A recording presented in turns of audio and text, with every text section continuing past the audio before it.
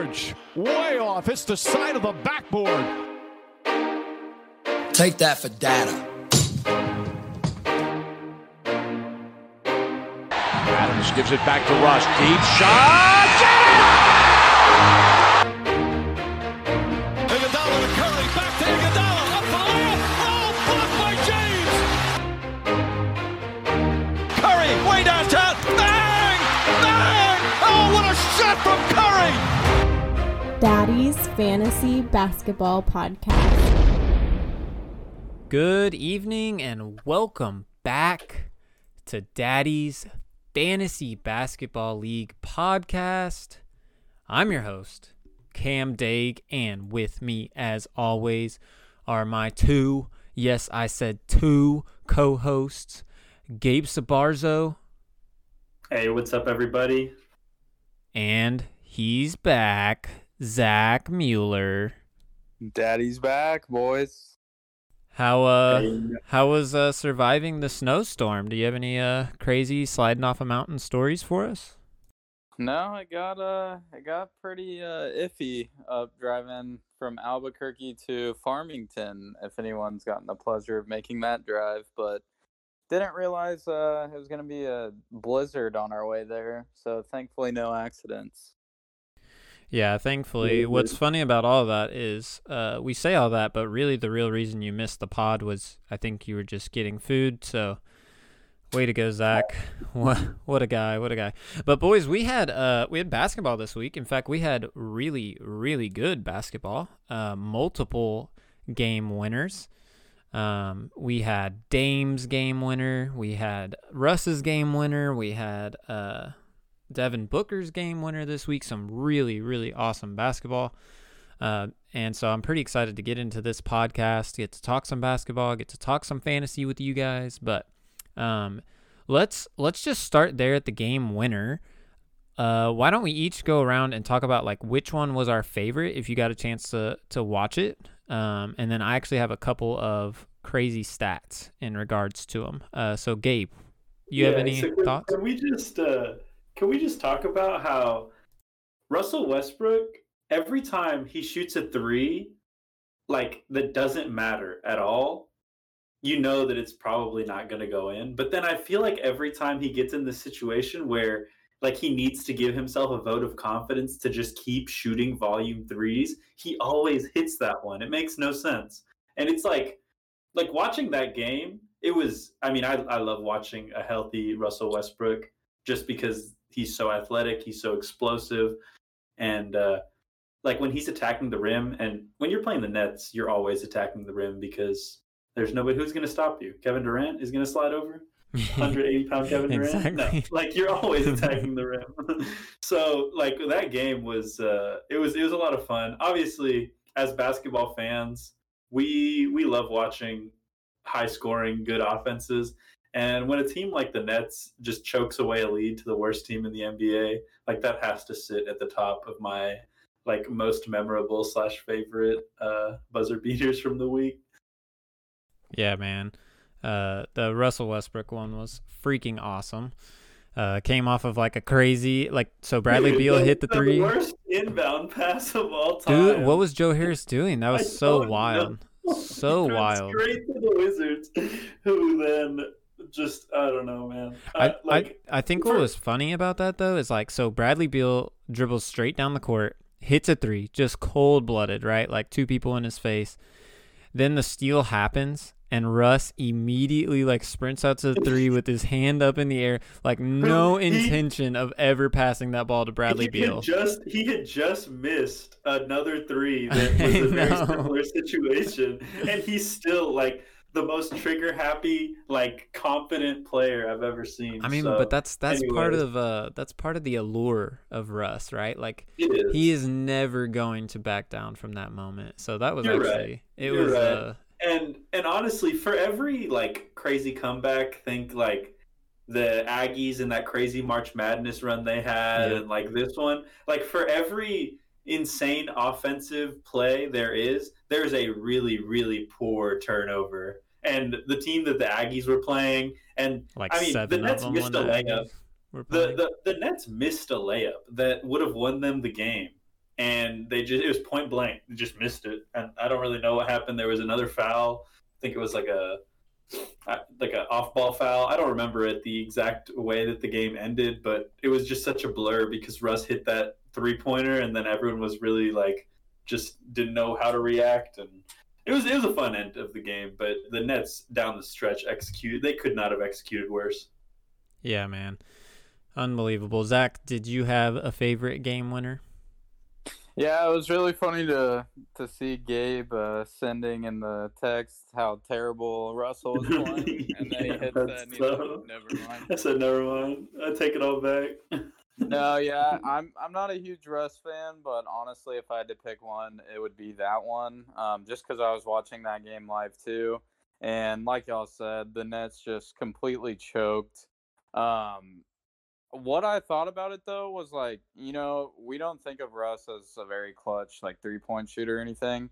I almost think it helped that he just caught it and couldn't even think about it and just had to fire it up without, like, processing a thought. Oh, man. When Russ doesn't have to think about anything, he's probably one of, like, the best players ever. It's whenever he starts thinking where it's like, oh, Lord, here it goes. Yeah, but it was a great play. I have no idea what Joe Harris was thinking, but it was a great play. Well, I feel like we're sleeping a little bit on that Damian Lillard buzzer beater. I don't know if you guys caught that one, but there was a jump ball.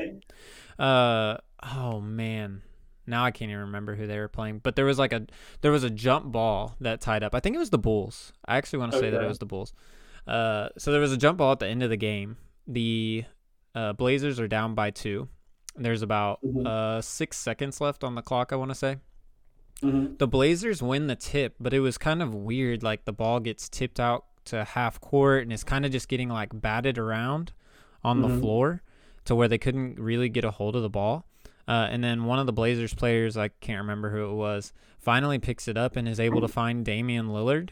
But of course, like, the whole team knows that Dame's about to shoot this shot, so they run out to throw a hand up in his face, and he does this like crazy step back 3. There you go, Zach. He does this crazy step back 3, like over the hand of the defender, and like just drills it as time expires.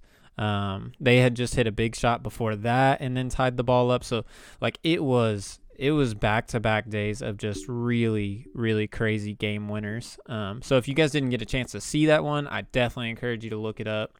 Just like the last 10 seconds of the game, the Bulls totally choked it away. I will definitely have to go back and watch that one. I don't think I saw it, but a lot of it is just because watching Portland games now, it's like Dame Lillard and like, who else offensively does that team have? Like, Nasir Little went for 30 points last night. I don't even know. Like, I was on an NBA roster, and I don't think I would have had they stayed healthy. So that's funny. Like, yeah. So I was trying to look up this tweet as we were talking, but I just couldn't find it. But essentially, it was talking about NBA teams, their record whenever they're up by at least 5 points with 9 seconds or less left in the game. And after the Russell Westbrook shot, the total record for all teams was like 9 and 21,600. Like some stupid stat. But 2 of them had happened in 2 days because of the Dame shot and the Russ shot. And so, yeah, it was just like super bizarre, like what we had seen this week.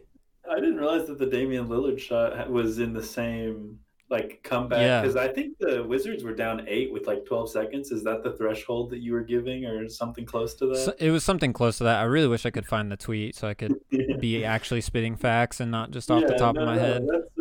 That's crazy. But it was of similar nature in a comeback attempt. So, and we're also neglecting the shot that made Zack reinvest into an alcohol addiction, probably. So this is actually a great this is actually a great transition. Let's transition to how the Mavericks week went this week, Zach, and just kind of give us an update, buddy. How's the mental health? How we doing?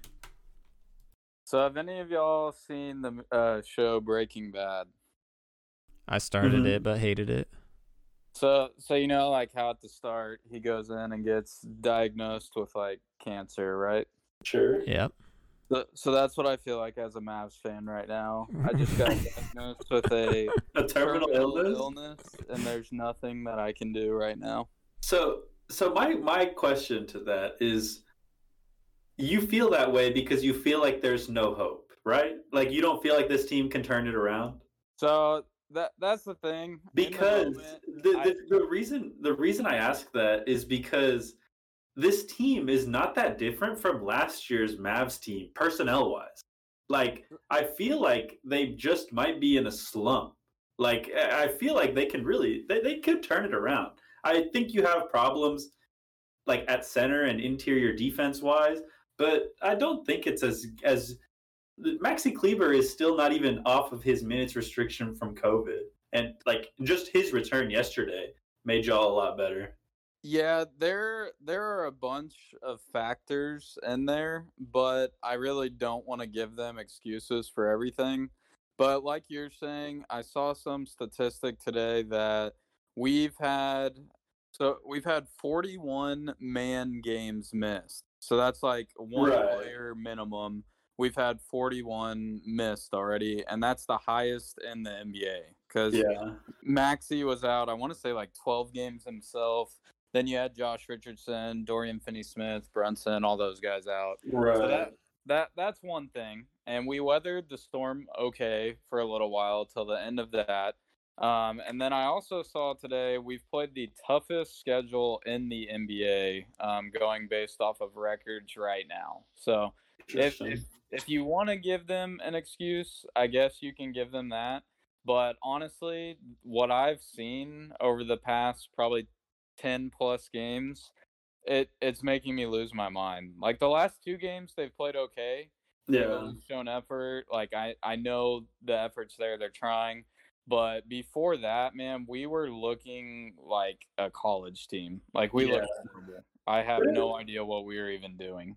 Yeah. It was always going to be hard. Y'all were starting like different lineups, like 10 or 11 different starting lineups. Willie Cauley-Stein has been gone from starter to out of the rotation. Wes Iwundu has gone from starter to out of the rotation. Like just it's like I don't know how cohesive you can play as a team when you don't even know who's catching the ball in the corner. Like when you pass it there, like I feel like I give this Mavs team a little bit longer to get their feet under them because we've seen teams that are getting pieces back and they look a lot better. And the Wizards, the Grizzlies are on a hot streak after they've postponed some games. So I think that it takes a little bit of time, but I'm hopeful. I think maybe more hopeful than you. I think maybe it's like a short-term illness, not so much a cancer, like the original analogy. I have not given up completely yet, but I think these next 10 games are going to honestly define our season because it's a pretty weak upcoming 10 games. And in my opinion, we have to win at least 7 or 8 of them to have a chance at playoffs when it's all said and done. So where do you think that you guys end? Like realistically, like what's your range for where this Mavs team could end? So you know how the Trailblazers were fighting for their life last year to make playoffs? Yeah. I think that's going to be us. It's either going to be you barely don't make it or you barely do. And then we're going to have to play either the Jazz, Clippers, or Lakers. And, I mean, with a fully healthy team, if they get to that point where they're playing well together, I think we could at least make it a decent series, but I don't see us beating any of those 3 teams. Maybe the Clippers. I'm not that scared of them this year. But those 3 teams are going to be hard to beat for anybody. Yeah. So, I mean, you would like to be the 4 seed or 5 seed at worst, but I just don't see that happening. So, I think we've pretty much screwed the pooch, and we will be probably fighting for our lives the rest of the year, and we'll see how it works out. But before we move on, I've got quite a few stats that I want to go over with y'all. Yeah, I want to hear them. So let's get into this a little bit. Let's do it. So the Mavs have lost their last 6 games. So as a lifelong Mavs fan, I can't remember a time that we've lost 6 games in a row. I know in the 90s we lost something like 20 in a row. That was like before I was born. We were the worst team in the league. But in the Dirk era and this Luka era, I honestly have never seen a team lose this many games in a row. We've lost 9 of our last 11. And then, like I said a minute ago, the next 10 games are going to kind of define our season, in my opinion. And then here's a few stats for y'all on the offensive end.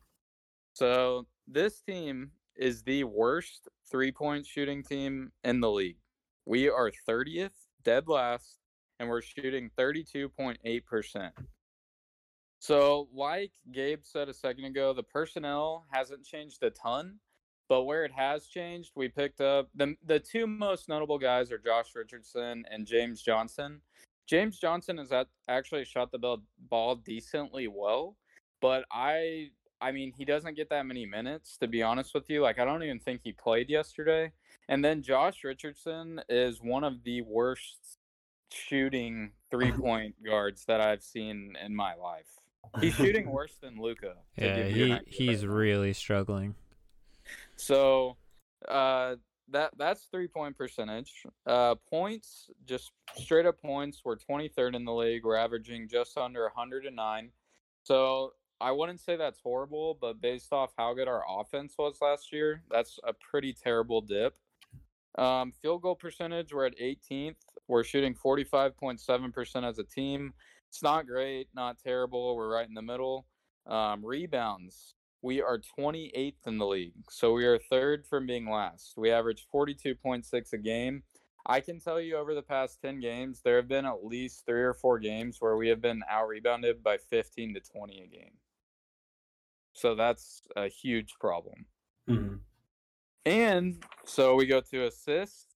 Our team is averaging, we're 28th in assists. We're averaging 22 per game, and Luka's averaging half of those.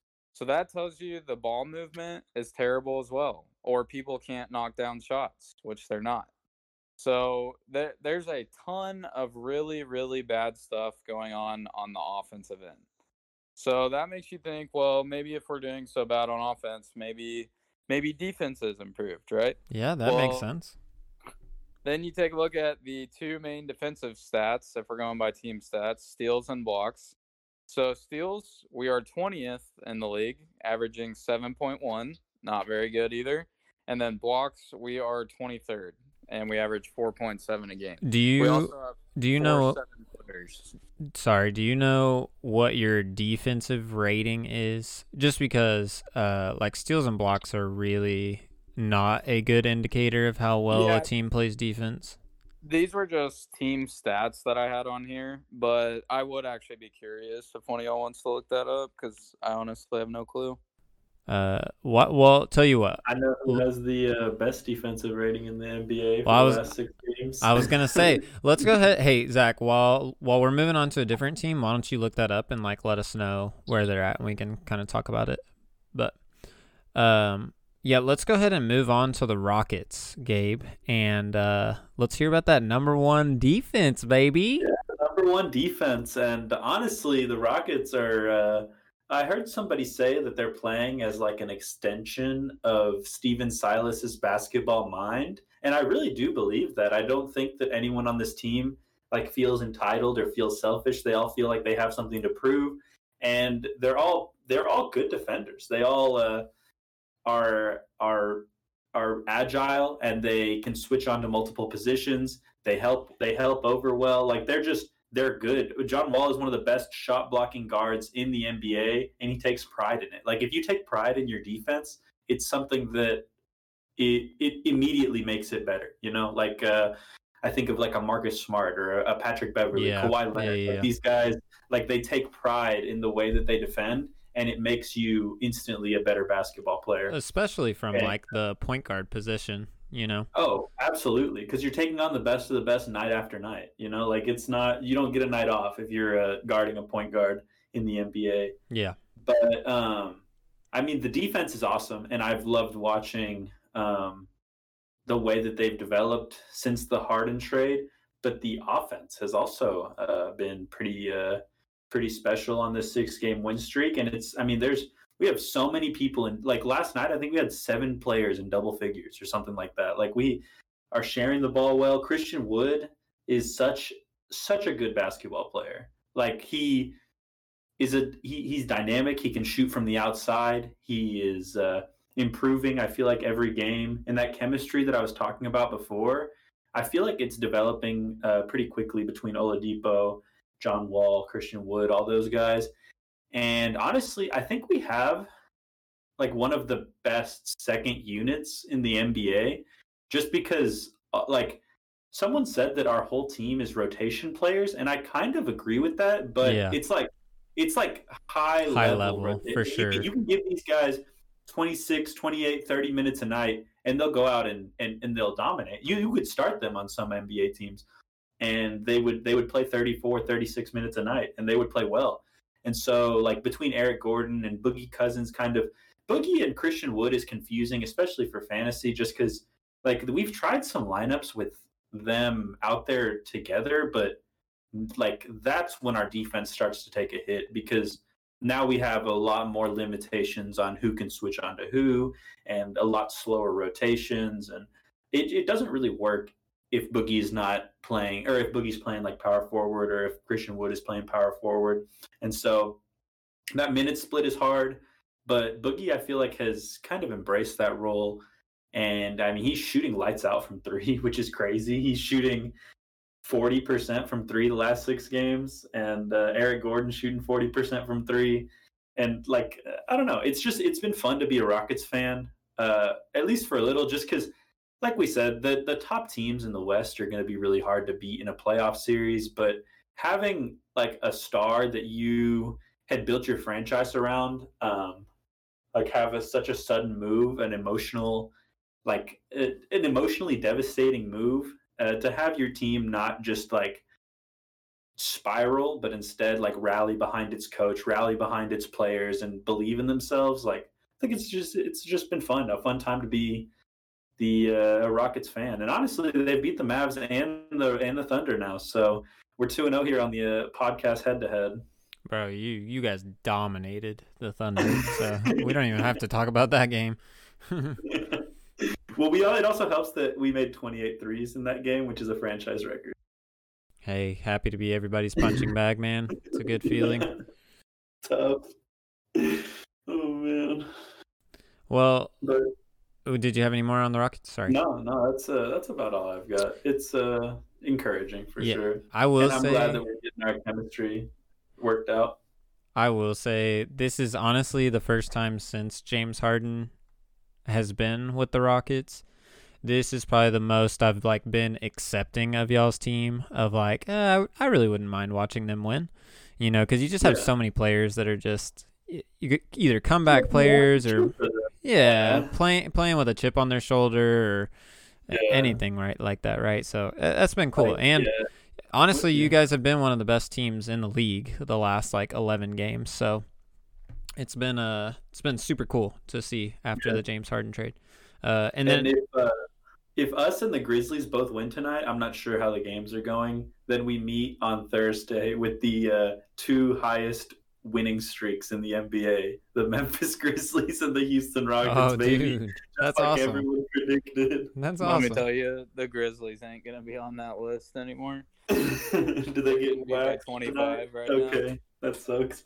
I mean, I was confused how they were even doing it, because Jonas Valanciunas is not even playing, and like I look at their personnel and I'm like, I guess they're just cohesive, and John Moran is playing well, Kyle Anderson and Brandon Clark, they're balling out, I guess. But I haven't watched too many of their games, so I'm like trying to put the pieces together with the box scores, and I'm like, how are they doing this? As far as the Thunder go, so I think last time we had talked about the Thunder have like the second or third worst net rating in the league, and that's because when they win, they barely win, and when they lose really badly. And that trend has continued this week. So we beat the Suns, who I'd like to point out beat the Mavs last night.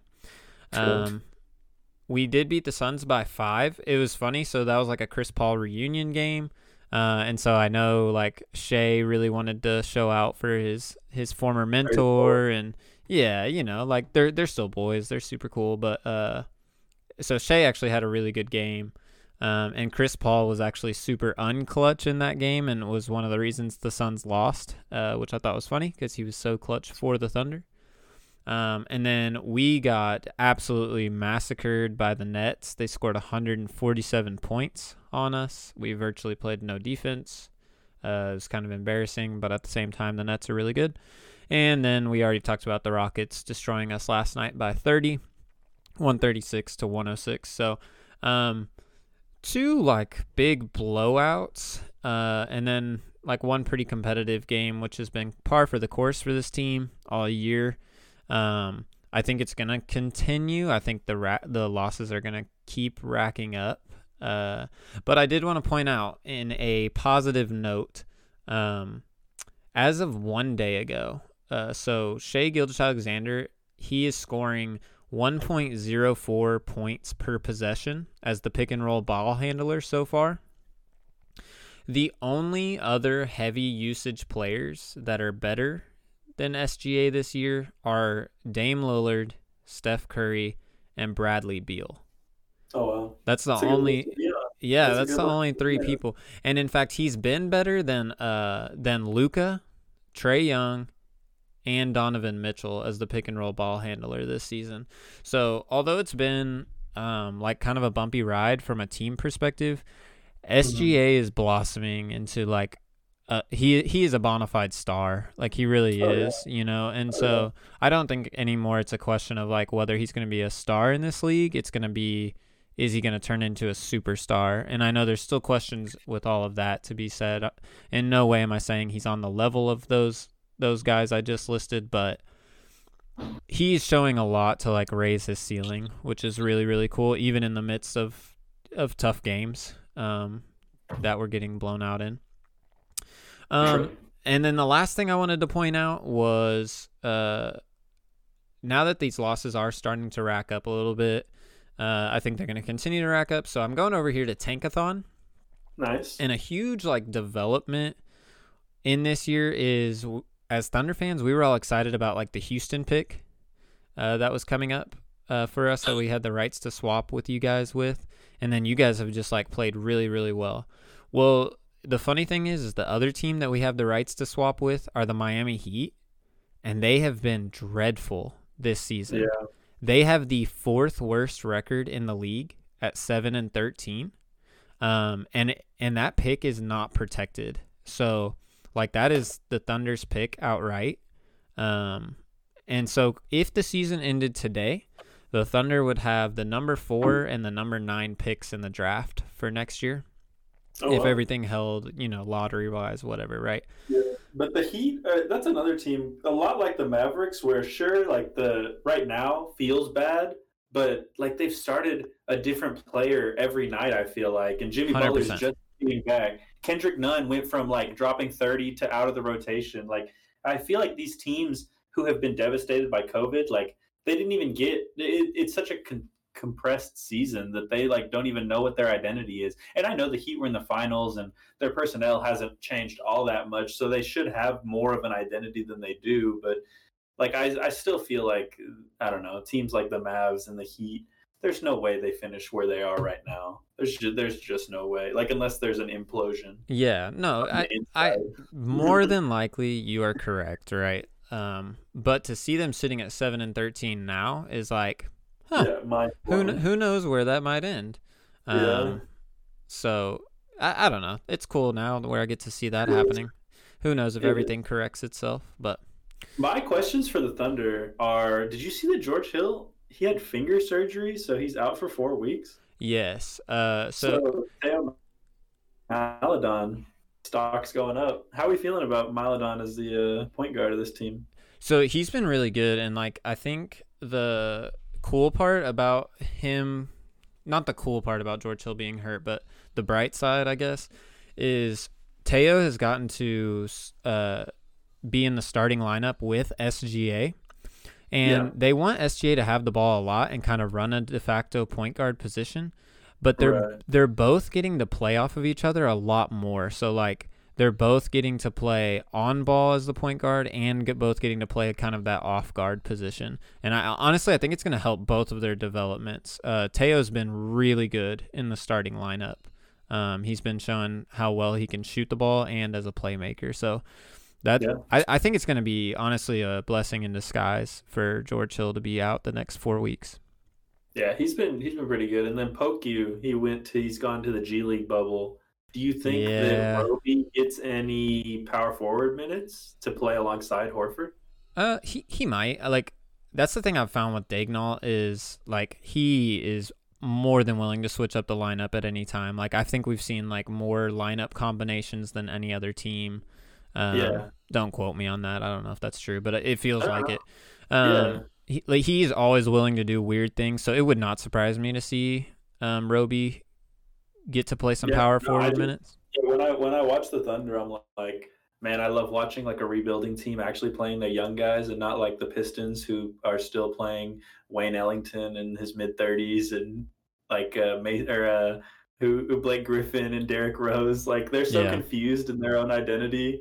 I'm like, what is happening? But like it's refreshing to watch the Thunder who like know they're in a rebuild, but they still want to develop their young guys. I'm like, I have some faith that maybe there'll be some more minutes for Roby with the poke you down in the G League bubble. Yeah. Getting his experience up. Yeah, and I like just last note here, I have been so impressed with our coaching staff. Like they have just done a phenomenal job of making this season competitive for the players. Like you want that from a cultural perspective, like a culture perspective for your team, where you go out and you want to try to win every single game. And like I feel like from a strategy standpoint, like our coaching staff does a really good job, X's and O's, tries to utilize matchups, all of those things that you want to see out of coaching.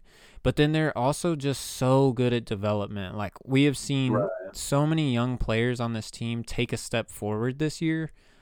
And so it's really like a best of both worlds. Ultimately, I want to see a top 3 pick added to this team after next year. I think that raises our ceiling a lot. But I have been so impressed with our coaching staff and just feel like they're doing a phenomenal job this year. So. Right. And I mean, you have organizations like the Raptors and the Spurs who perennially have been able to develop talent like that. And so to see, like, I feel like if you can get something like that from the administrative and coaching level, like it only makes your picks who are already good, like their potential or their ceiling go up, you know? So 100%. Hey, before we wrap this up, Zach, did you find the defensive standing? Yeah, our defensive efficiency was like 17th, so we're a little bit below average.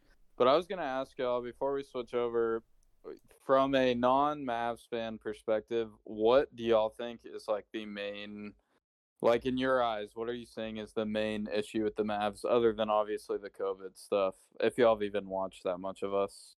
Yeah.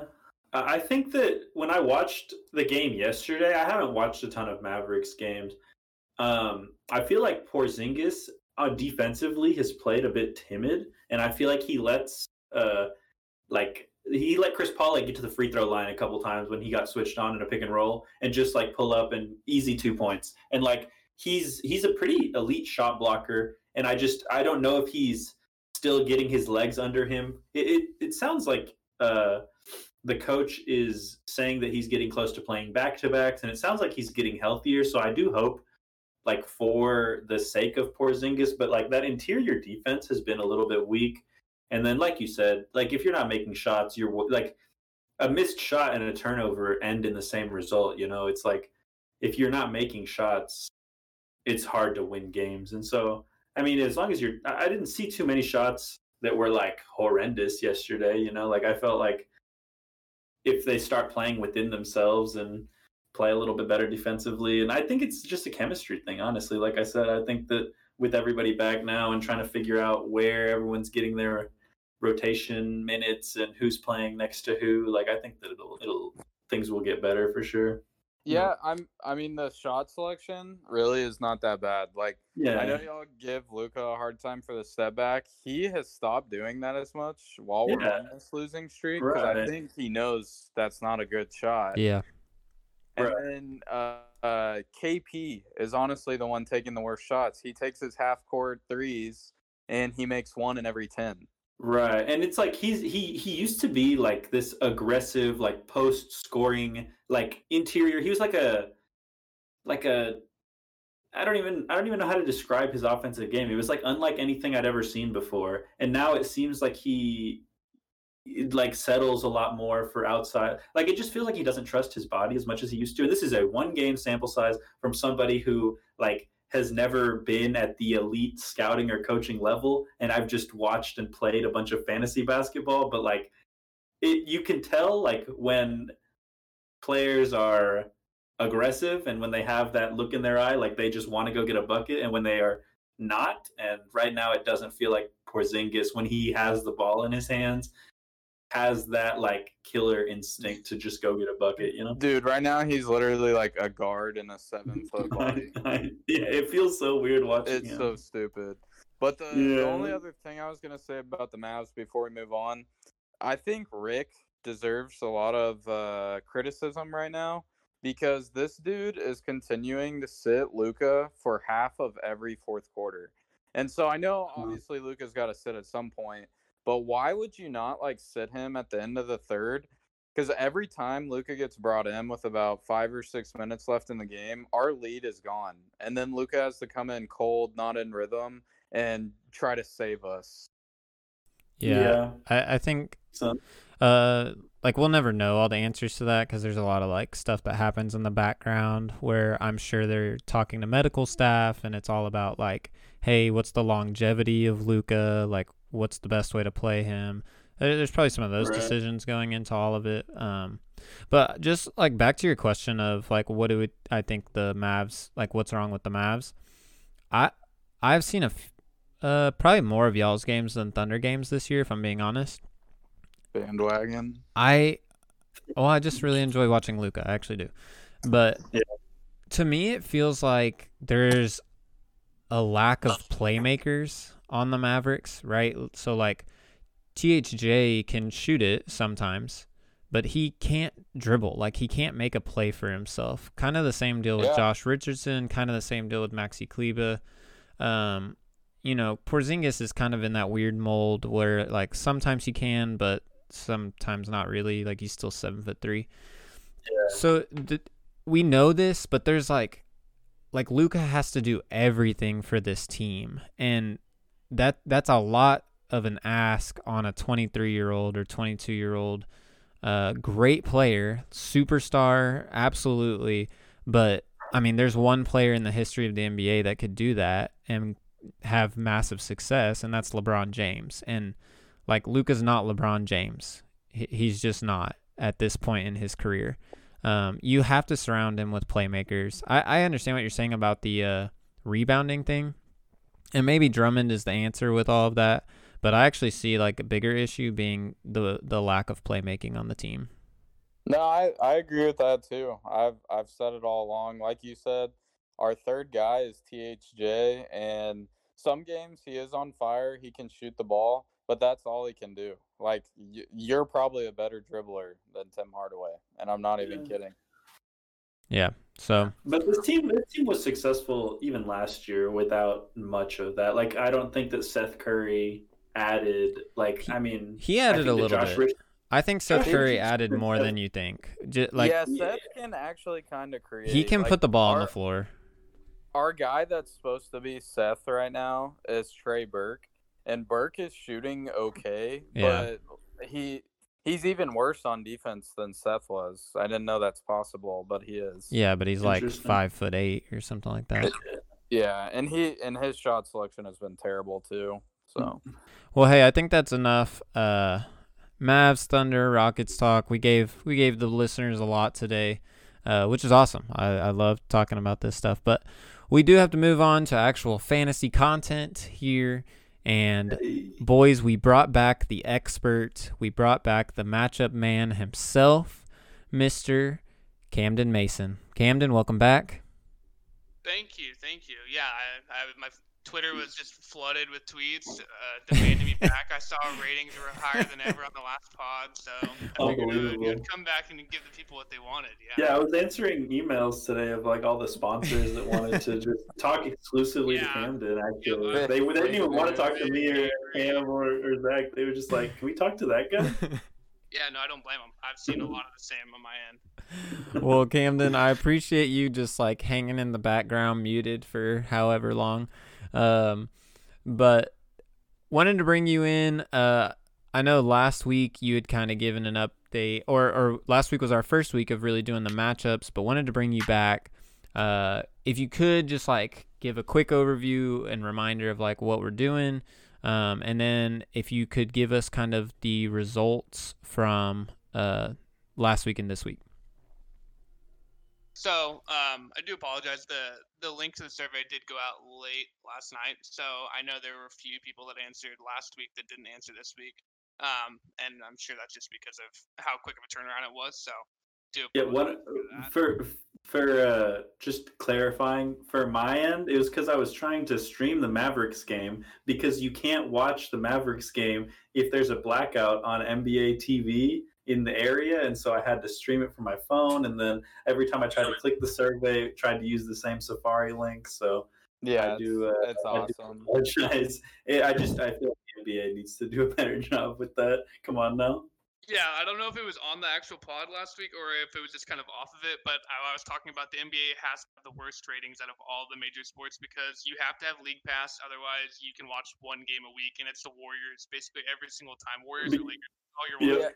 Hey, the best part of League Pass, if you're in Dallas, you can't watch the Dallas games, so it makes a lot of sense. Yeah, that's what I'm talking about. It's so silly.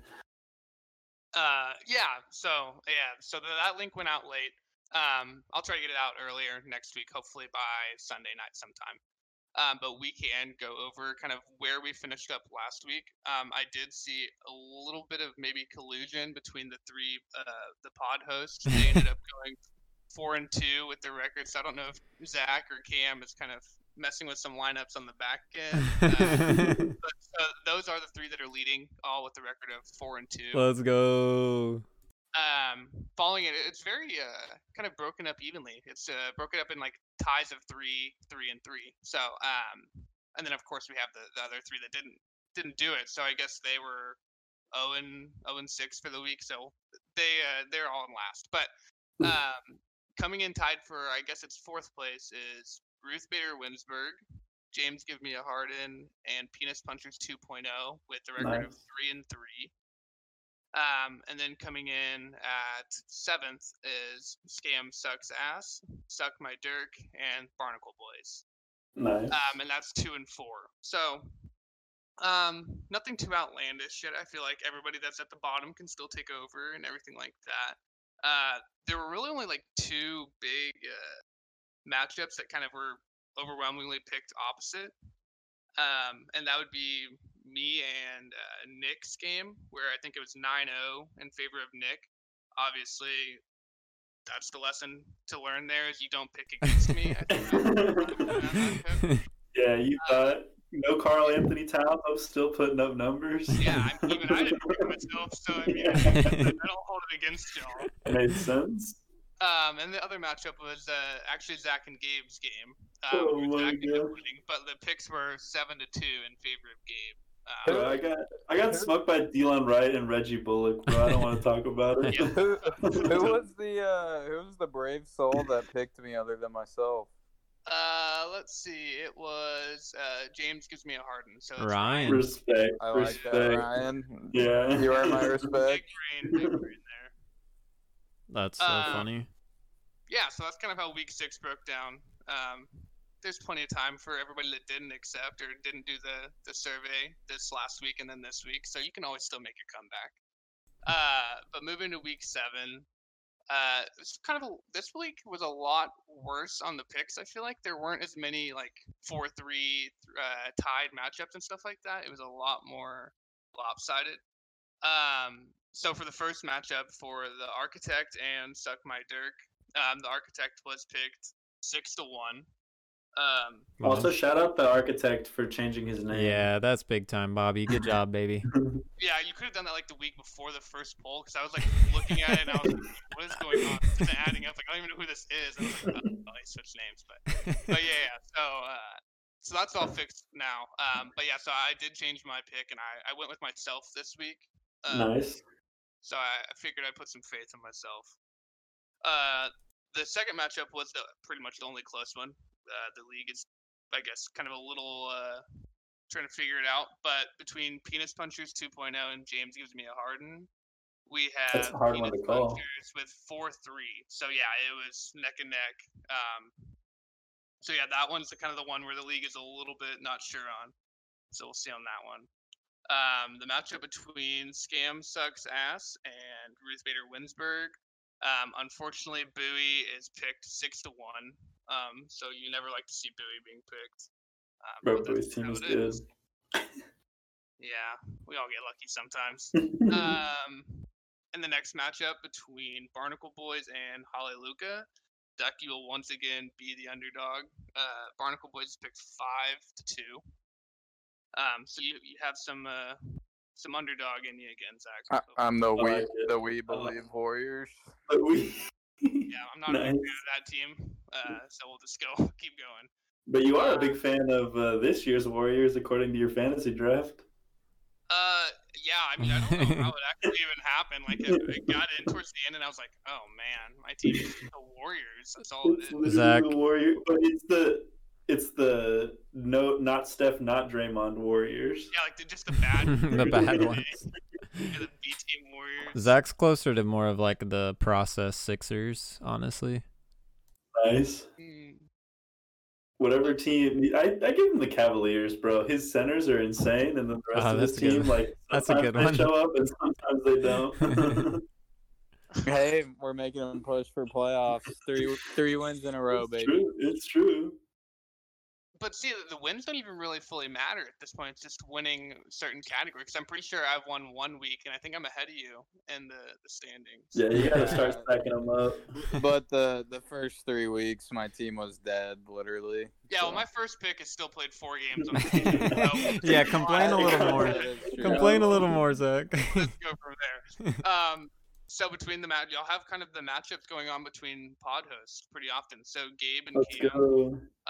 Gabe is picked 5-2. So Cam, you are not the favorite there. So That's understandable. Yeah, a little bit of proving to do to the team, to everybody. In the final matchup, Pogo the Clown, or John Wayne Gacy, sorry, versus Poppy Chulo. And this has got to be the first time in Big R's life where he hears that he was overwhelmingly picked by everybody. But 7-0 in favor of Big R. Oh man. Yeah, Daniel is not favored very well. That's Daniel's the process Sixers. Let's be honest. I don't know what Daniel is. Daniel's what's the best G League team at the moment? G League Ignite, bro. Not like college, like he's just like He's the Timberwolves right now. a Conference Baylor. USA. He's Oh, Baylor man. University. Yeah. Oh gosh. Well, But yeah, that's kind of that rounds it up. I don't know if we really had any. Actually, Garrett did pick Daniel to win the league. He Nice. did change it to win it all. Nice. So I think that's Respect. the main one that changed. So That's good. Daniel is on the board there. Yeah, that's funny. that's funny. Well, Camden, appreciate you coming in, brother, being our matchup man. And we might just have to make this a weekly thing, man. You're good at this. We know. All right. Hey, we're going to move on here to our weekly recaps. So, boys, we're talking about matchup 6. Let me switch over. And we're just going to go down the list here. So, first matchup that we had was myself versus Daniel. I ended up taking this matchup 5-3. The 5 categories that I won were field goal percentage, 3-pointers made, steals, blocks, and points.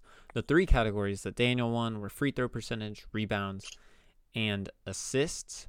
Gabe, why don't we do this? on all these matchups, why don't you kind of give us your analysis, and Zach and I will kind of just chime in if we have anything to add to it. Sure. So for your team, you led the league in threes on the week, which was a big deal. You've got Wayne Ellington and Terry Rozier combining for 31 threes on the week. And like I said, the Pistons are the most confusing team because, like, you would think they were starting a rookie point guard and they're developing, and Jeremy Grant is becoming this incredible, like, star in the league. But then they play guys like Wayne Ellington, who's 33, like 32, 34 minutes a night, Yeah. and Sadiq Bey and Sekou Doumbaya and all these guys who, like, you should be looking to develop, or you would think you would be looking to develop. They don't play, but we're like, from a fantasy perspective, Wayne Ellington is shooting lights out. He is a dead eye from three, and Terry Rozier is fighting for his life so that LaMelo Ball doesn't start over him. So he just keeps trying to rain in threes in there. And him and Devontae Graham are fighting for the who's getting benched for LaMelo Ball spot. And then my question to you, Cam, is you had RJ Barrett on your team last year, right? Yeah, I did. Fantasy-wise. He was terrible. So who is more like RJ Barrett from last year on your fantasy team this year? Is it D'Angelo Russell? Because I feel like it might be D'Angelo Russell. Yeah. Or Russell Westbrook has these games where it's like he proves why he was like actually a fantasy asset, but I feel like D'Angelo Russell might just be RJ Barrett from last year. How do you feel about that comparison? Well, no, I hate that comparison, just first of all, because one, we know what D'Lo is in this league. He's a shot chucker, but honestly, on this team, high usage player. RJ Barrett is a shot chucker who just like should not be in the league. Like that's the difference in the two players. Like, literally, dude, I'm telling you, I can't count the number of times I would look up at my team and this guy had gone like 1 of 12 on the night, and I'm like, this is horrible. You know, like, at least D'Lo's providing some assists, you know, hitting some threes. Yeah. RJ Barrett would like long distance twos and go 1 for 14. Like, it was horrible. I was just looking at the team, and I was like, you know, this could be a little bit of a similarity here. But then for Daniel, not much to say. His defensive stats were 12th overall in the week. He's out here looking like the Nets with no offense, so that team is never going to be good. So on to the next one. Going on to our next matchup here, we had James gives me a Harden versus Scam Sucks. So Ryan versus Bowie. Bowie took this matchup 7-1. Was a little bit of a beatdown. Bowie won every category except for blocks. And there were a few close categories for sure. Like rebounds was within 16, assists was within 13. They were all really close, honestly, except for steals, where Ryan had a kind of weak showing. Yeah.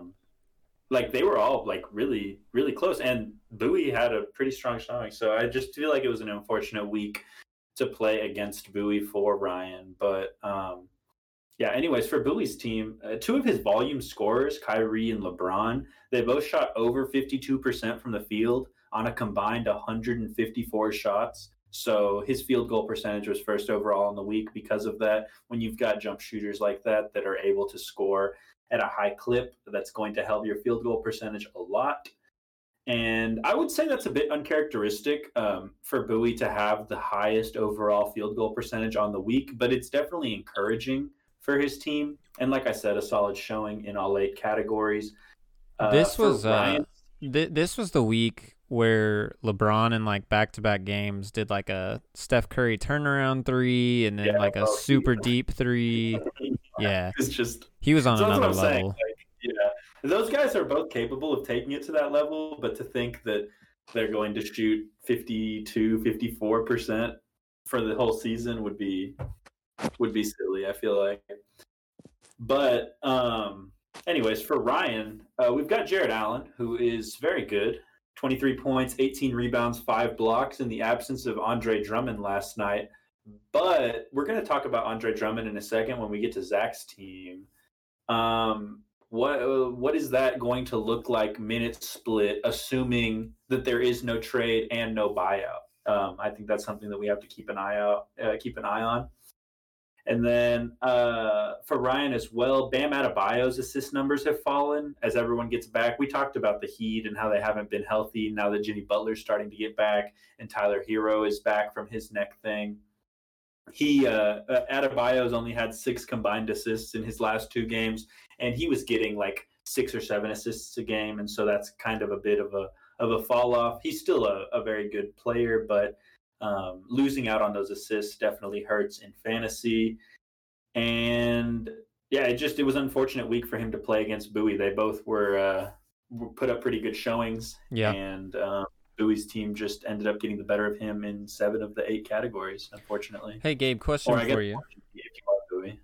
Question for you, Gabe. So for Victor Oladipo, I feel like he's got this wide range of assist numbers. Like you'll look up 3 games straight and he'll have like 1 or 2 assists. And then you look up and he's got like 5, 7, and 7 assists. Like how is he looking as a playmaker? And like what value does that bring to Ryan's assist numbers?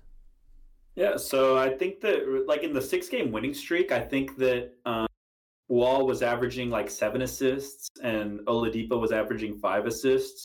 And so I do think that like they're figuring it out. They're both pretty good passers, pretty good rebounders. It's just like it's hard to put a number on. I think their usage is going to end up pretty similar and maybe skew a little bit in John Wall's favor. But for Oladipo, I could see him being a 5 assists a game player for the rest of the way, for sure.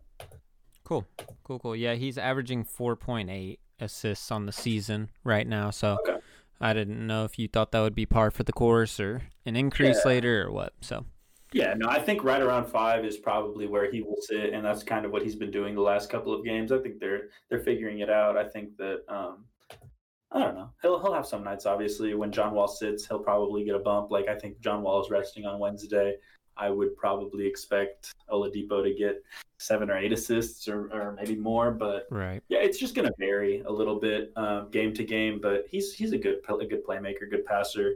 And honestly, I've been most impressed with Victor Oladipo's like finishing ability. I didn't realize that he was such a around the rim finisher, like such a good around the rim finisher. And he's been, finishing all over the place. So that's so good for a player coming back from injury like that. Yeah, no, I know exactly. Let's go ahead and move on to our next matchup here. So we've got the Architect versus Penis Punchers 2.0. Is it weird that now that I read the Architect, I want to call him Team Kelleher? Nice. But we had Bobby versus Garrett. So Bobby ended up taking this one 5-2-1. The 5 categories that Bobby won were field goal percentage, free throw percentage, assists, steals, and points. 2 categories that Garrett won were 3-pointers made and rebounds. And then the category that they tied were blocks. Gabe, what was this matchup like? Yes, so for Bobby, we've got some vintage CP3 on full display last night. And honestly, the last week without Booker, I know you mentioned that he was not that clutch down the stretch, but he has been playing insane, like at an insane level, scoring well, passing well, rebounding well. And honestly, his steals are back up. He's like a 2 steals a game career guy, but lately as he aged, he would, those numbers obviously declined, but the last couple of weeks he's been back up to like 2 steals a game. And last night he had 34, 9 and 9 with 2 steals. Like he's playing at such a crazy level for an older player. And I was thinking about, has he become more durable with age? Yes, like I feel like this guy was always injured, and now like he's never injured. He's just like the most like durable player in the NBA now. It makes no sense. Bro, I don't get it. Gabe, it's the plant-based diet. Remember? So, yeah. Like he is so legit about this thing. Like I heard him all last year talk about it, and like he believes wholeheartedly that this has changed the entire trajectory of his career. And it's exactly what you're talking about. Like look at his minutes played, bro. He's like 42 minutes, 35 minutes, 35 minutes, 38 minutes. Like it's crazy. is definitely something to be said about taking care of your body. And I remember when he was on the Rockets, he said something like, in 2010 when he like tore his meniscus in his knee, he said like he should have taken that rehab and that injury, like coming back from that injury more seriously, because he didn't realize like how much that could affect him down the line. And so I do think that there's something to be said about that, but I'm just like mind blown how you can go from bro. like I don't know, It somebody is. who is could It's have been crazy. injury prone or labeled like that to like just such a durable asset in his like later years. So I don't know. I just wanted to highlight that for a second. Brandon Clark and the Grizzlies, wanted to talk about them because they look good coming out of their extended COVID absence. They're on a 7-game winning streak. I think Zack said that they are probably going to end that tonight. So if you're a Memphis fan, that sucks. But they played well even without Valanciunas. And then Thad Young was a good pickup for him, who he's been getting more minutes and playing better, posting better fantasy lines with Wendell Carter out due to his injury and them moving around, figuring out that rotation, with Dan Gafford playing some of the center minutes and Thad Young and a couple other guys rotating in and out. So I think that Thad Young has been a really notable addition, and I think he'll continue to be, because I think Carter's out for at least another 3 or 4 weeks.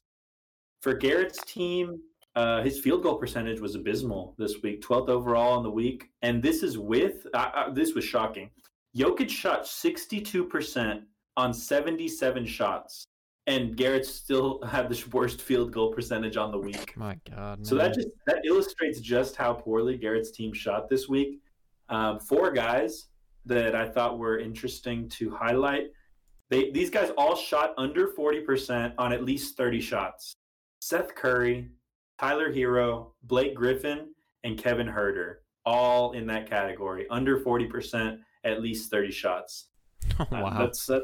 Man. That's tough. And a lot of those guys, I'd look at Curry, Huerter, and even Hero with Butler back. And a lot of those guys' fantasy value kind of lies in scoring, in three-point shooting. And so if they're not shooting well and they're just tanking your percentage, like if let's say you win threes because they hit 2 of 11, but then you lose field goal percentage. So is that like, it's kind of net neutral at that point, like it's you won a category, lost a category. So is it even worth rostering them? Some of those guys are different than others, but I'm like, depending on how you build your team. It's always a good week when Gary loses. And then points, he was 12th overall in the week. It's tough to score when your shots aren't falling, but yeah, I guess Zack was a fan of that of that poor shooting week from Garrett. Yeah, I do think this is the second week in a row now that Garrett has lost assists. And we had kind of mentioned last week how Jokic had kind of taken a little step down in the assist column, and that did continue this week. So his assist numbers were down to 4 assists, 3 assists, 5 and 5. Now, I do want to mention, like, it does feel like it's because he's looking for his own shot a lot more. Like, his scoring, I feel like, since we've highlighted this, has gone way up. Like, he scored 35 and 47 in his last 2 games. Right. But it's just like a different element of what he's providing for Garrett's team, as opposed to getting him 13 assists a game. He's now only providing him like 5 or 6. So it's just like a different dynamic, I think, for Garrett's team. And I also don't think that since CJ McCollum has been out, he has 1 assist. So I think that Jokic's decline in assists paired with McCollum's injury has just been like a silver, or like a death wish for Garrett's assist numbers. It kind of sucks to see. Yeah, because surprisingly, McCollum was averaging 5 assists a game. So he was playing, and that's 5 times 3 or 4 games a week. That's quite a few assists for sure. So. We should add a feature in this league where once in the whole season you get to change your matchup for who you play. Because if I played Gary this week, he would have lost 8-0. I think they call that. That's not how it works. Yeah. And then you just play everyone. Let's move Just one on. golden ticket. So you're like, so if you're playing against a really good team and you need to make the playoffs at the last second, you just like, oh, I want to play Daniel this week. We have 7 people playing Daniel. How does everybody have a perfect record? This is crazy. Let's move on to our next matchup here. We had the surprise matchup of the week, as Camden highlighted earlier. Let's go. We had Suck My Dirk versus Barnacle Boys. Camden surprisingly wins this matchup 6-2. 6 categories Camden won were field goal percentage, free throw percentage, 3-pointers made, rebounds, steals, and points. 2 categories that Nick won were assists and blocks. This really was the first time we had seen Nick struggle significantly in a week. So, Gabe, I'm curious your thoughts. Yeah, so for Camden, Pascal Siakam, finally we get some back-to-back 30-point games, decent peripheral numbers. That second-round pick, I know that in the beginning I was critical of it, and I still am, but this is definitely encouraging for Camden to get back into like the playoff mix. And this is, I think it's notable. I kept giving Camden a hard time about it, but this is without Karl Anthony Towns, who is like probably top 5 like fantasy asset in a categories league. So that's definitely boding well for the future of his team. And this is a pretty good win for him. For Nick, there was a bit of fantasy regression from some of his team this week, and I'll highlight a couple of those here. Jaylen Brown, his usage is down with Kemba, Tatum, and the Celtics kind of finding their rhythm. He's still like shooting at an insane rate. He is like a hyper efficient scorer right now, but with his usage down, some of his peripheral numbers are down as well. And so that's costing Nick in some of those categories. Donovan Mitchell has been struggling a bit recently, and we brought him up when we were talking about the pick and roll offense. And he also missed a game with a concussion, but the Jazz have been playing really well. And so I think that that's actually encouraging for Donovan Mitchell, because then I feel like he comes back and can kind of settle into a role where he doesn't feel like he has to do a ton. Yeah. And he can kind of let the game come to him, kind of play the game at his own pace. And I feel like that's when he's the best, when he's able to do those things. I will say, I think what coincides with that, Gabe, is a step up in play from Mike Conley. Mike Conley's been really good for the Jazz and taking on a lot more playmaking role. So I think you're going to see Donovan Mitchell's assist numbers come down, but his efficiency go up, kind of like you're saying. Yeah, and Donovan Mitchell has actually had 2 games, because those were both games they beat the Mavericks. Oh, yeah. That's right. They were back-to-back. For Donovan Mitchell as well, I was watching some of the and you mentioned Mike Conley. I was watching the Jazz broadcast of that Sunday game, and they were saying how last year Mike Conley, it was the first year that he since youth basketball, he grew up with the ball in his hands. He was always in college, anytime he had AAU, NBA, he always had the ball in his hands. And so it took a lot for him to adjust to an off-ball role, or more of an off-ball role. And so I feel like it's definitely natural for him, but he's become a more competent player now that he, last year it was not easy, and it took his numbers took a hit, his play, his confidence took a hit. But now you can see that he's confident with the ball and without the ball, which I think that makes him more of a Swiss Army knife teammate, where if Donovan Mitchell's out, okay, I can take the ball handling role. I can handle, I can dish, I can pass, I can do what I need to do. But now, okay, Donovan Mitchell's back, I can hand over, I can succumb some of those ball handling abilities to him and still be a factor on offense without having to necessarily be the one making things happen. So I just thought that was interesting. I don't remember who they were talking to, but I was like, man, that would be hard if you were having to learn an entirely new way to play basketball, honestly, because it's definitely different when you don't have the ball in your hands all the time. Dude, and they have 3 legitimate playmakers, because Jordan Clarkson coming off the bench has been a monster for them. He has. The whole Jazz team. Yeah, and then Joe Ingles, that dude's a playmaker too. No, I agree. It's a different style, but yeah. It's the old white man style is what it is. They also shoot lights out. They'll give you buckets. No doubt. Will give you buckets. And then I did want to highlight as well Colin Sexton. His assists have dipped since the return of Darius Garland like 10 or 12 days ago. Colin Sexton is going to be – I don't know if his injury is lingering. He has definitely dropped off in some efficiency and in some scoring, just a little bit, but more so the peripherals. But I don't know if he is going to be the same player that we saw kind of at the beginning of this year and kind of culminated when he dropped the nets off. Yeah, when he dropped the nets off. But he's still playing fine. It's just those peripheral numbers are very helpful in categories fantasy league. You know, if you go from 6 assists and 6 rebounds a game to 2 assists and 2 rebounds a game, now you're not nearly as helpful to your those 2 categories as your team might have needed. So I do think, both of these teams will probably be fine moving forward, but I did think that those players were important to highlight. Great.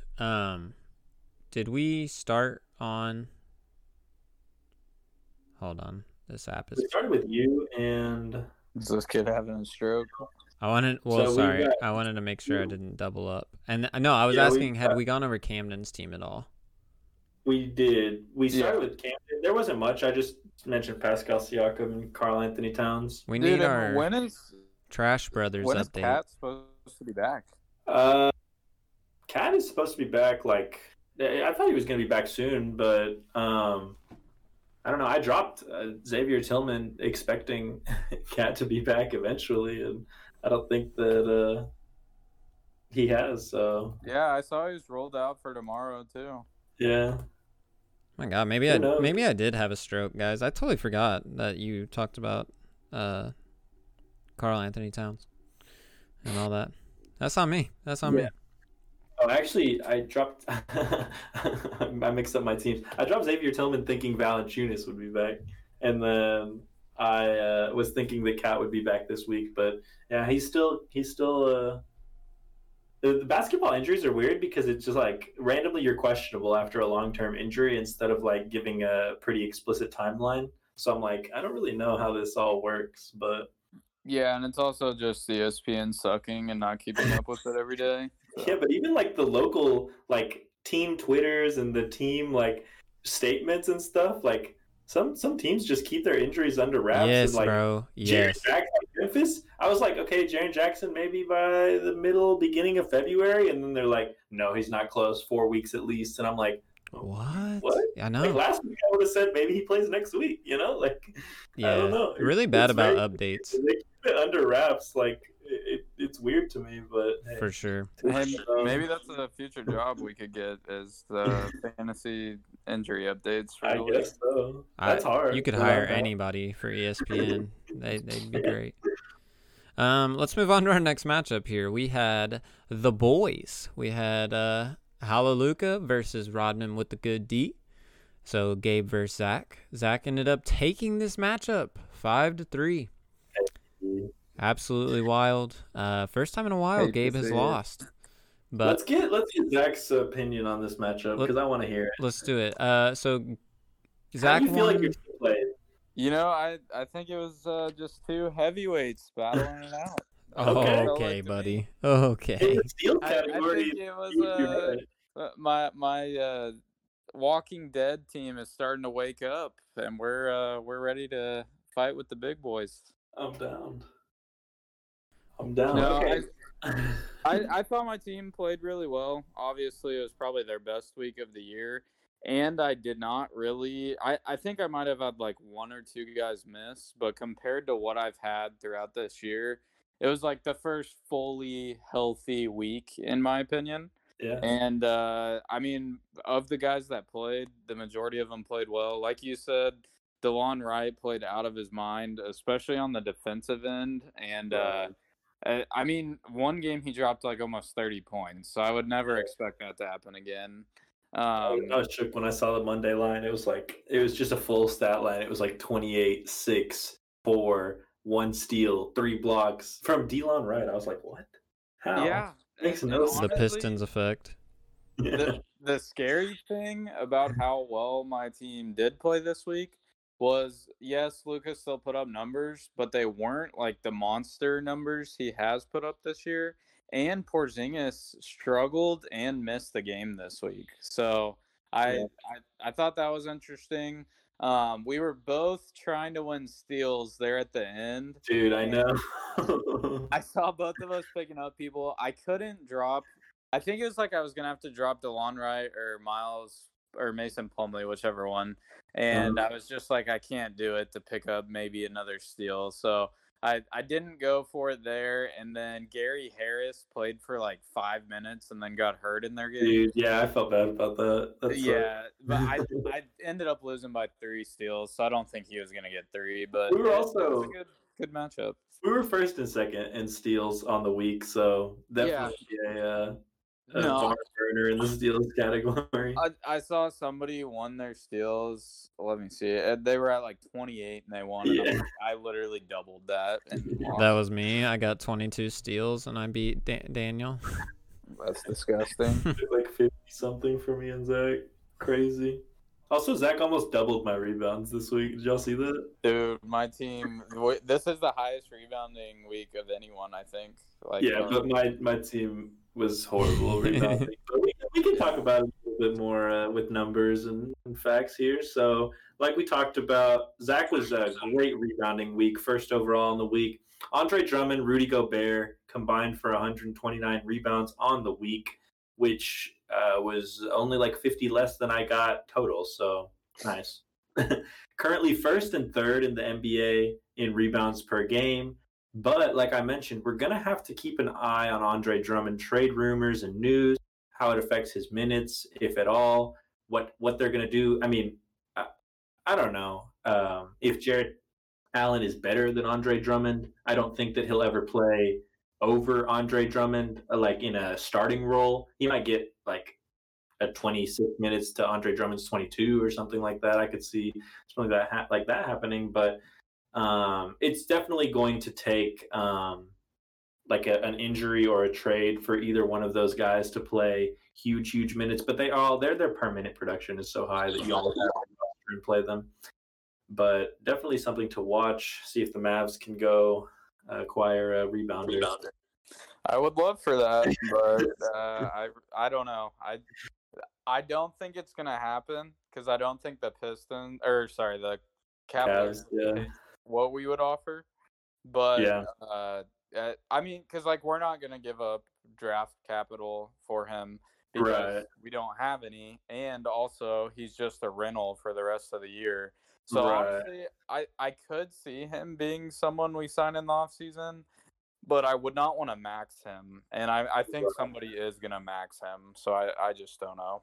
There actually wasn't that high of a demand for him. Was it last season when he was on the trade block or trying to sign somewhere? I don't remember, but I feel like Andre Drummond's like perceived value in the NBA has kind of gone down.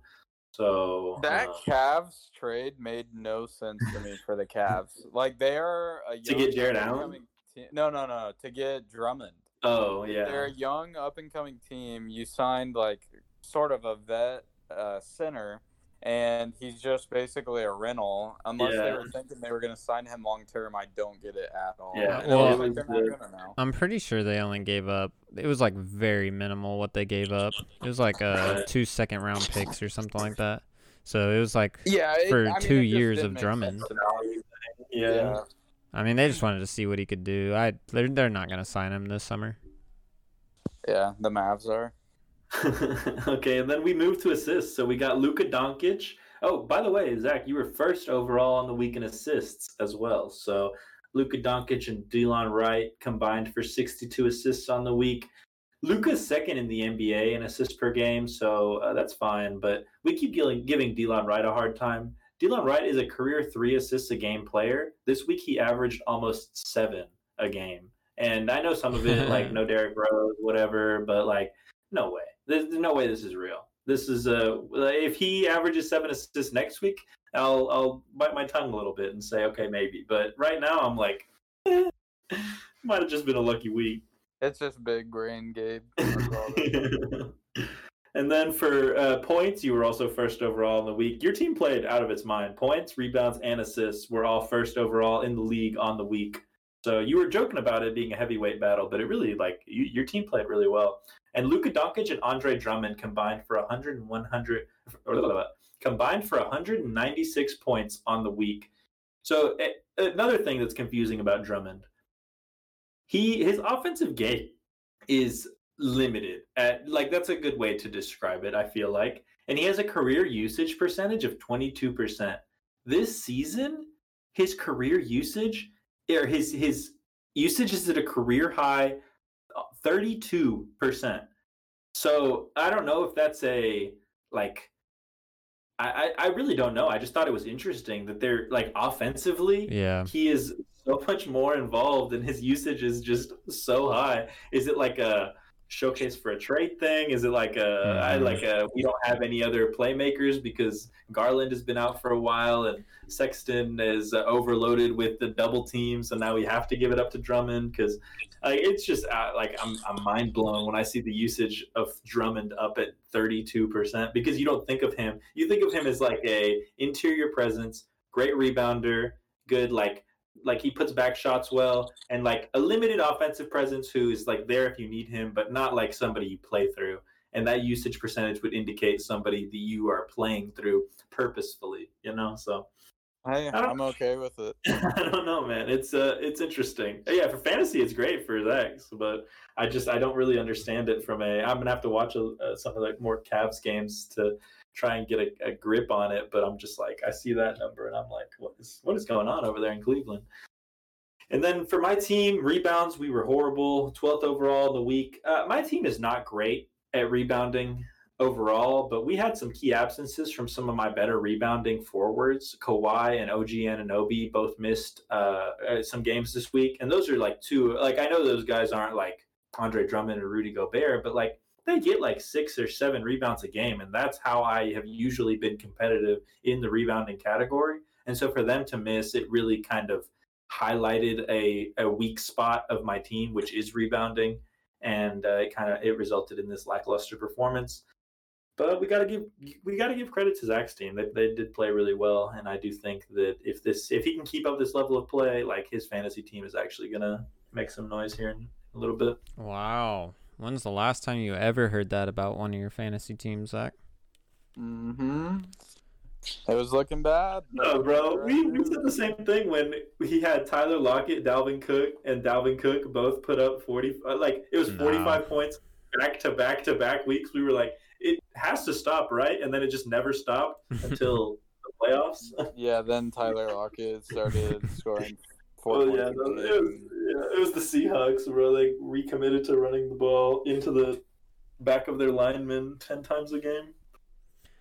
Moving on to our last matchup here, we've got Ruth Bader Winsberg versus Pogo the Clown. So Ramsey ends up winning this matchup over Big R.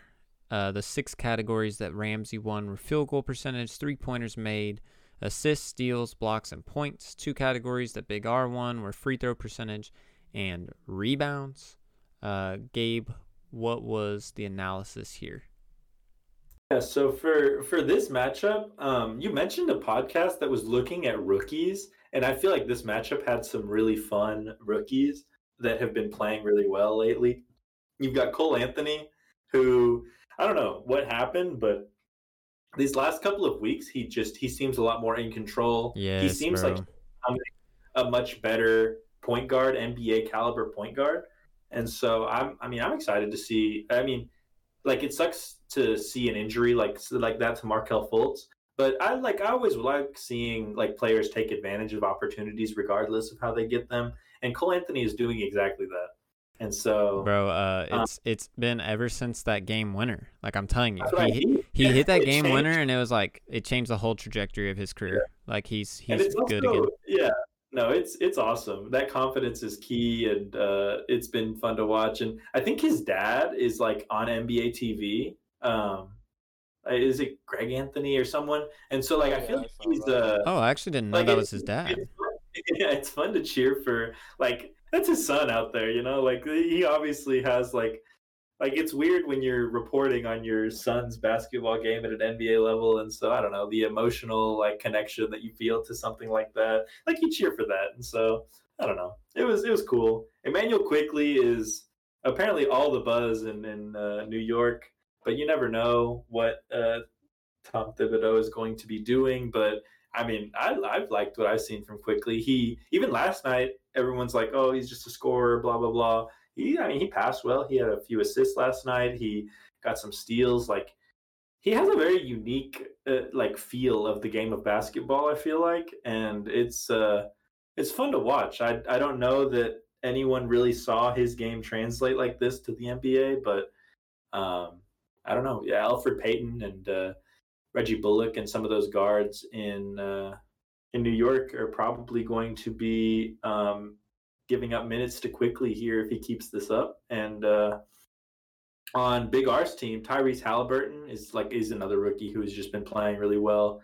And it's weird because the Kings, like at that shooting guard position next to De'Aaron Fox, it's like Buddy Hield and Tyrese Halliburton, who could not have more different play styles. Yes, but bro. like are both effective. And I don't know that Buddy Hield's effective, but he's a good shooter. Yeah. I like Tyrese Halliburton a little bit. Like I feel like as a NBA player, I feel like I like Halliburton a little bit more. Basketball purists. Yeah, but I don't know. It's like they're just so different. Like Halliburton has very, very, very low usage, and Hield is like somebody who like needs the ball in his hands to make an impact, but he's pretty good with it in his hands. And so it's I don't know. It's fun to see these guys just develop into their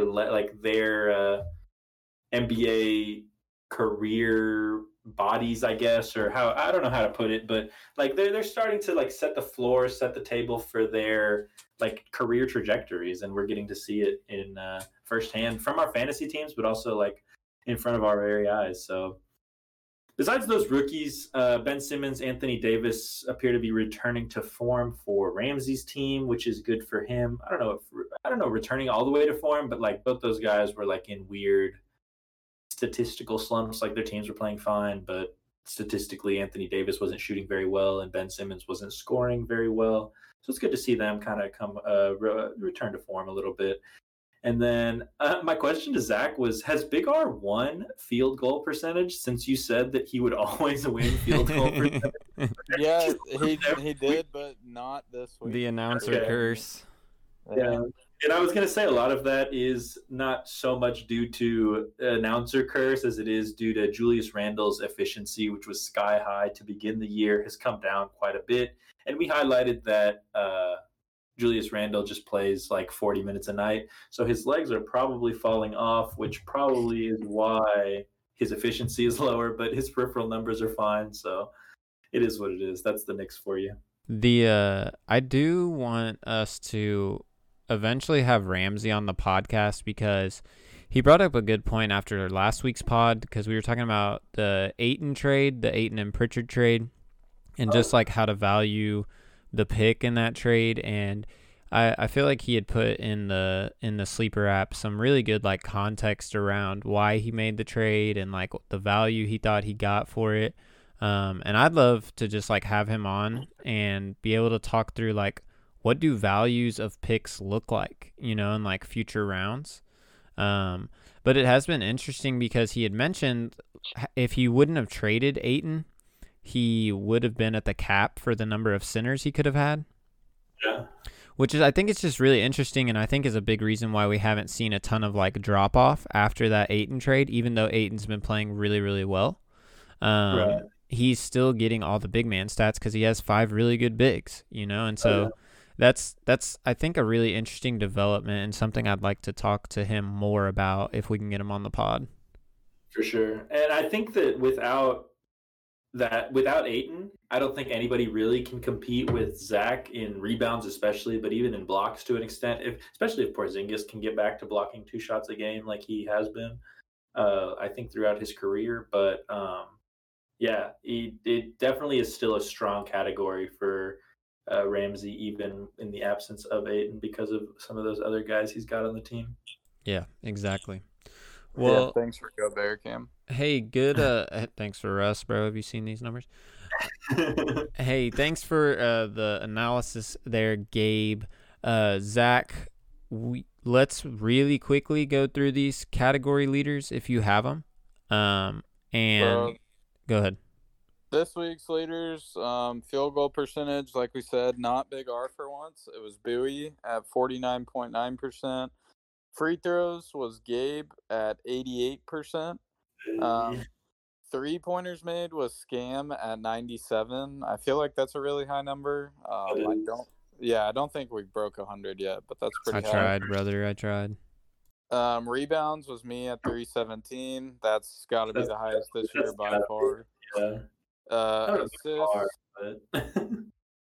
Assists was me again at 183. I made a note. Bowie had 182. Suck nuts, Bowie. I'm better than you. Steals, as we went over earlier, Gabe was at 56. We played each other. I had 53 in second.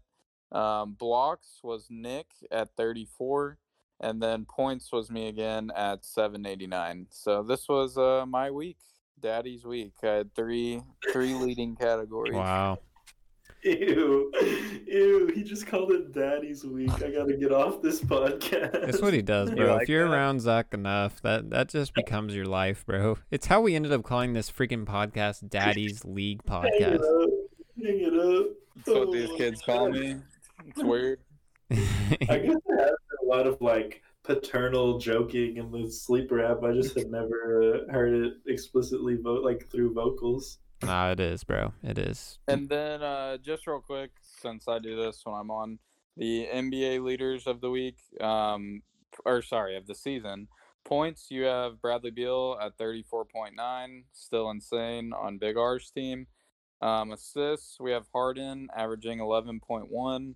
Rebounds, Drummond at 15.1, and there's actually now a new second, which is Capella at 14.4. Oh, wow. So steals, we have Jimmy Butler at 2.1, and he is tied with OG and an OB, baby. And Larry Nance Jr. They're all averaging 2.1. Blocks, Miles Turner still leading that. Don't think he's going to go anywhere. He's at 3.9, and then Cat in the 3 games he's played is averaging 2.8. And then 3-pointers made, McCollum is still number 1 at 4.8 a game, and then Steph is slowly getting closer, and he's at 4.5. And I think he's going to have over 5 tonight because I think he has 4 right now at halftime. So, wow. Just be chucking. I'm down. Just be chucking it up, bro. Well, boys, good pod. Anything else we got here today? Good luck to everyone in their matchups this week, unless you're playing against me. In which case, I'm glad that Devin Booker did not play. But I also don't. I don't know. I hope it doesn't happen to me. Screw the ESPN app. You guys have a great week, and we'll see you next time.